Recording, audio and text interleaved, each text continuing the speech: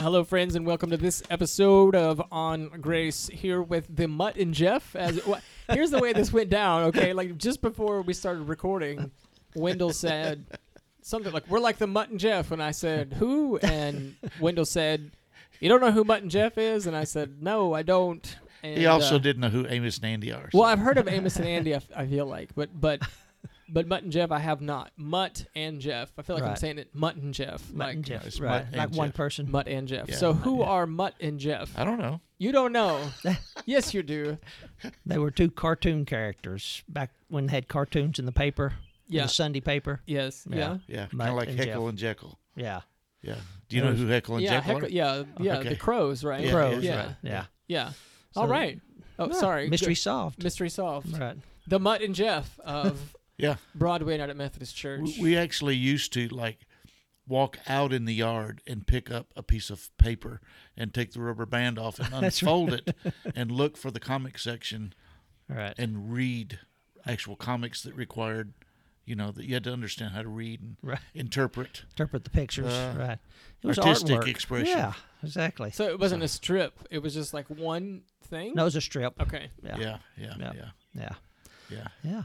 That was the big Sunday morning activity. Get the paper, read the comics. Did Yep. you have to walk uphill to Both get ways. the Twice. paper Right. Yep. in the Twice. snow? In the snow. Yeah. Yeah. A mile? Yeah. Well, You're getting and the them picture country now. roads, sometimes a little further than a mile. It was pretty rough. And fight off vicious packs of dogs. And Right. Just to get the newspaper. Slop the pigs on the way down. yeah. And here you Feed are. the cow on the way back. Yep, here we are. And here you are. Yep. Sitting Stalwart. with this newfangled technology. Two crusty old men. I'm not sure what crusty weird word. It is a weird word. Means you can't move very fluidly. Oh, okay. That would work, wouldn't it? Whatever you say, Mutt. There we go. Well, you're free to say whatever. Oh, I just segued into our That's right. topic today. Yeah. Sunday morning, I talked about the movie Gladiator being a great movie. Well, this is a spoiler alert, but if you have you seen Braveheart? Oh, yeah. At the end of Braveheart, when he's being torn to pieces, he screams one word: freedom. So that's what we're going to talk about this morning. Not necessarily in that context, but in the context of grace. This idea that, and Wendell said this, Jesus says that he came to set us free. And so one of the impacts or effects or functions of grace is to set us free, and this idea that I think we all have these expectations of what we should be, or even what we could be, or what we want to be.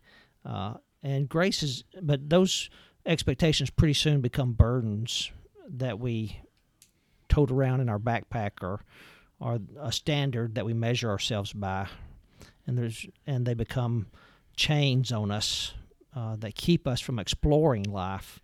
And so grace is this experience where God, just being Himself, loves us, is present with us, and is involved in our lives right where we are. Not when we get the shoulds and the coulds and the wants figured out, but just as I am, right where I am, this grace finds me, and it sets me free from those expectations in order to explore the possibilities that life has for me, to live out this adventure that God intended for us to experience. And so some of that has to do with freedom, that kind of freedom. And I think you had some ideas about how we experience as God being Himself, and how we respond to that by being ourselves, and what that does.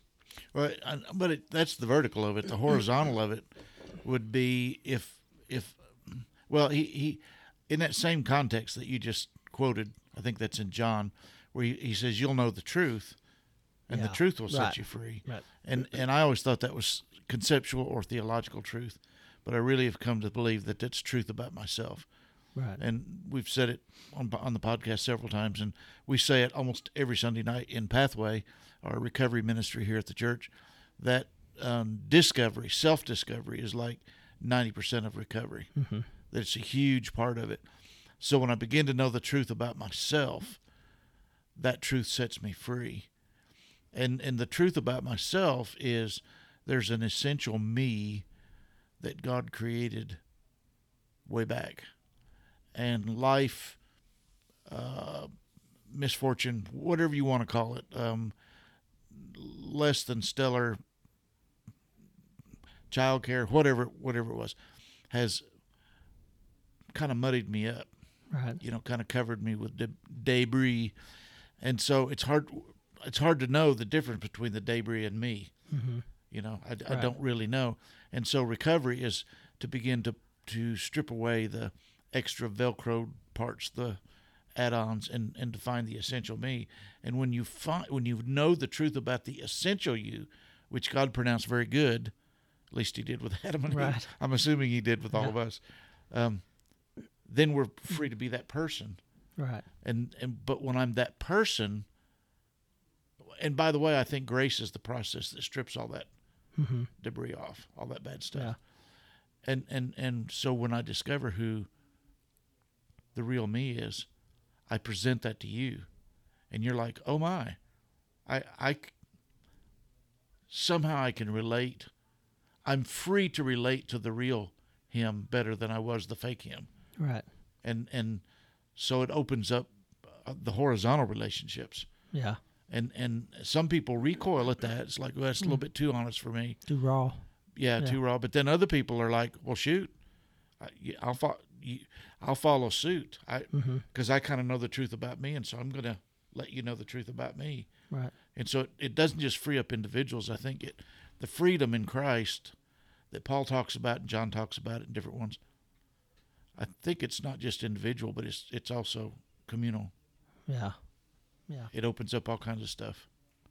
Yeah, I think there's definitely a sense of communal freedom in Acts. Mm-hmm. Like part of when the Spirit comes, there's a sense of, Yeah. Yeah. And maybe, I'm just speaking off the cuff here. I haven't thought about this. Maybe this is heretical. Hopefully. Hopefully. Yeah, that's what we're aiming for. Maybe part of that freedom is folks giving away their stuff. Oh yeah. The way that their wealth has kind of become a shield or a hiding place, and Right. they no longer need that. Yeah. Definitely would be true today. Right. People could discover that freedom. Yeah. Communally. Because our stuff has come to define us. Yeah. Where we live and what we drive advertises who we want people to think we are. Right. And it's when what hits the fan and we hit hard times, all of a sudden, I've had so many in our recovery ministry say, I would give up my millions to have peace. Yeah. It's not helping. Right. So. Yeah. Yeah, I think, and this idea of whole idea of freedom, we can kind of take that. Well, you can just do whatever you want to do, but it is a freedom that has this gravity to it. Yes. Not heaviness, but this pull. Attraction. Attraction. Yeah. That moves almost us. like a romantic attraction. Yeah. In a sense. Yeah. Our hearts are drawn. Right. Toward that kind of life. We're free to choose it, but having tasted that, why would you want anything else? And so rather, some people think, well, if it's all of grace, then, what's to stop us from doing bad things? Well, it's like if you've tasted chocolate cake, why would you eat asparagus, Yeah.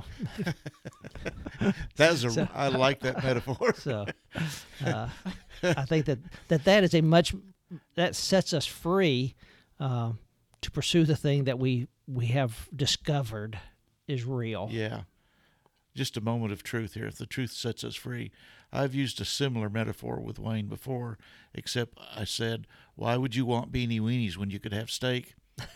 He actually wanted the beanie weenies. Oh, yeah, Actually, Wayne, yeah. It's So- very weak. Beanie I made weenie that choice. connoisseur, if That's you will. right. Yeah. So Yeah. these food That's what I'm having metaphors for have to be supper chosen tonight. very carefully. Yeah. And he actually did a better job with the chocolate cake asparagus. Yeah. I never knew why people question Spam and Vienna sausages, I had Spam for lunch. There we go. So what can you say? Right. I'm free to eat Spam. That's right. Jason is. So You don't like hog lips and hog feet? what? It's the stuff they scrape up off the floor at the, the factory. That's what makes They it taste so package it. good. That's what makes it stick with you. That's right. Look how old and virile we are. And you're Yeah, well, some of us. That took a turn. Sure it did. But we're free, see? Yeah. Yeah. We could, And it really is, a lot more exciting to think about, and about this. Or it feels more like this is what we were created for. yes. This sense of discovery and freedom, and to know that God is pulling us, attracting us, wanting us to discover these things that He has in mind for us, Yeah. rather than here's a set of rules, do your best to follow them. Yeah. And when Jesus says, I came that they might have life and have it more abundantly, this certainly feels much more abundant than the legalistic approach. I don't know, but I guess we could assume that most of the people who would listen to this podcast have some interest in God. I mean, the name of the podcast, Yeah. Grace, Probably both of them do. Yeah. Both of you all listening. But so things that typical God lovers would do in our culture anyway would be they would go to church, they would worship, they would be generous to others in some way or another. Uh-huh. They would, you just think Feed of the birds. Yeah. do the nice things they Right. would.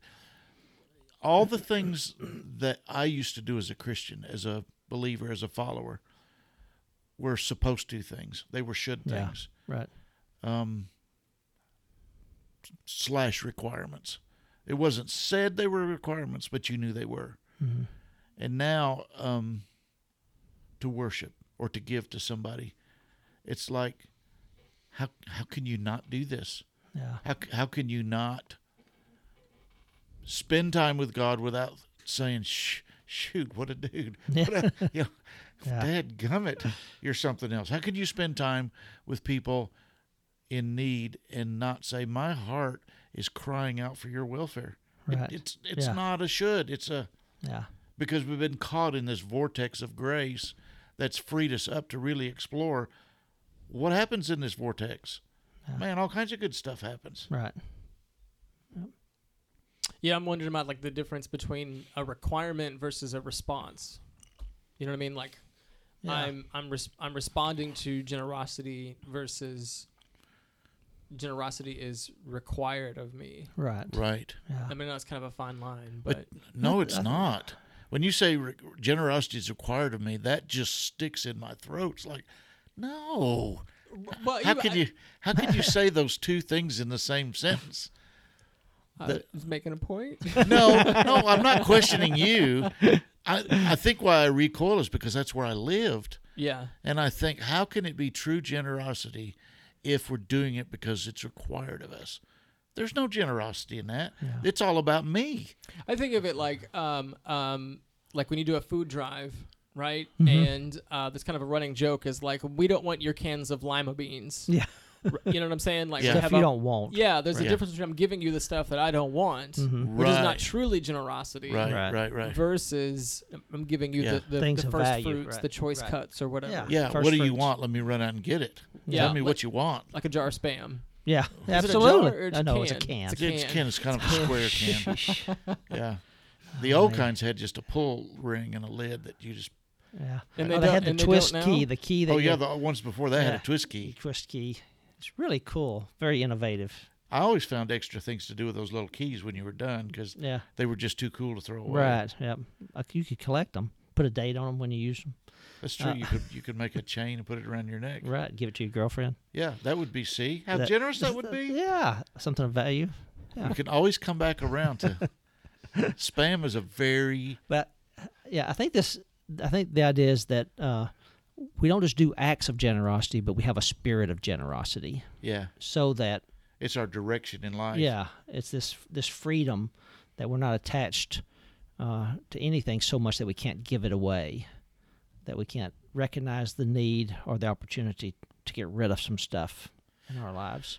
And Well, several months ago, you really started stressing, Wayne, the idea that grace is basically limitless. The supply of divine grace is limitless. Right. And so, if you wanted, the commerce of grace is it grows when you give it away. It doesn't Right. shrink. Yeah. It grows, Right. which doesn't make any sense on Wall Street Yeah. and the economy of this world. But when you give stuff away, it's like, well, you turn back around to your storage of stuff, and you think there's more there than there was to start with. Right. But it's just the way it works.